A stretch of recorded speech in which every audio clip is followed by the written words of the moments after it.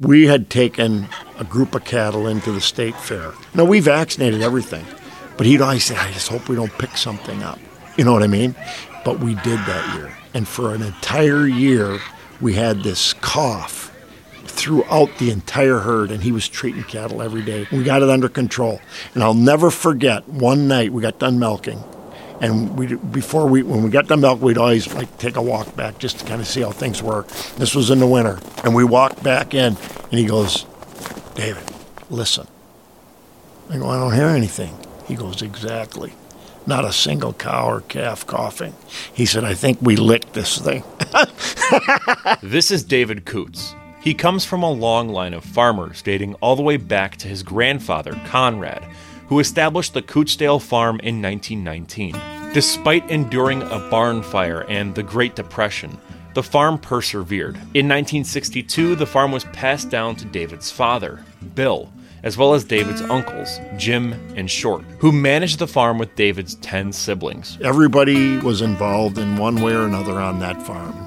You know what I mean? And everybody had to do their own thing. And my dad was always kind of would assign things to everybody. You seem like you're better with the cows, you work with the cows. You're better with the field work, and you're a little mechanical, you do that. You know what I mean? And so we all kind of had our thing that we did. And the only bad part about that is because if you were good at what you did, then you didn't get to see that other aspect a whole lot. So you didn't get to be well-rounded. But for him, it was a system that worked to make for a successful operation. Bill grew the Cootsdale farm to be one of the biggest dairy farms in Waukesha County. But beyond his farming skills, it was his personality that made it all work. This guy was unbelievable. And he was so good with people, and he knew how to make people feel comfortable, and he could joke around with them. People really, really appreciated that. And the stress of being on a farm and everybody working hard, you need that. It lightens the moment, and it keeps you from getting, because there's times, it's like, oh, I got to keep doing this, but that sense of humor just went a long ways. He was a very smart guy, and he knew what he wanted, and he was very progressive.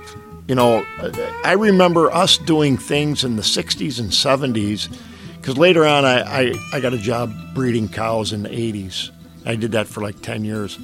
And there were people that were just starting to do nutrition programs that we had been doing for 20 years. Unfortunately, this all came to a head when Bill turned 60, and he knew that his days of farming were over. It was 1980, and he turned 60 in 79. He never missed a milking. He was always so proud of that. His back went really bad in that early part of 80, and he just couldn't do the work. Plus, his brother Short and his brother Jim had been talking to him a lot about, we want to sell the farm because we want our money. David's sister, Mary Jean, recalls how devastating it all was. It was very traumatic, really. I mean, when you think about it, it was our family's livelihood for a long, long time. I remember one time I stopped there, and Mom, she goes, your dad has been down in the barn for a long time where there was no cows down there. And so she said, can you just go make sure he's okay? And I said, sure. So I was kind of scared. I really was. I was kind of afraid. What the heck? Hope he's okay. But he was just wandering around down by the barn. I said, Dad, are you okay? He goes, yeah, I'm fine. He always talked with that hoarse voice. Bill Coots would pass away in 2003. And though there are now subdivisions where this great farm once stood, the memories of the good old days still remain in the hearts of those that lived through it. After chores at night, when we got done milking the cows and everything, especially in the fall, we'd always play football on the lawn. And that was just so much fun.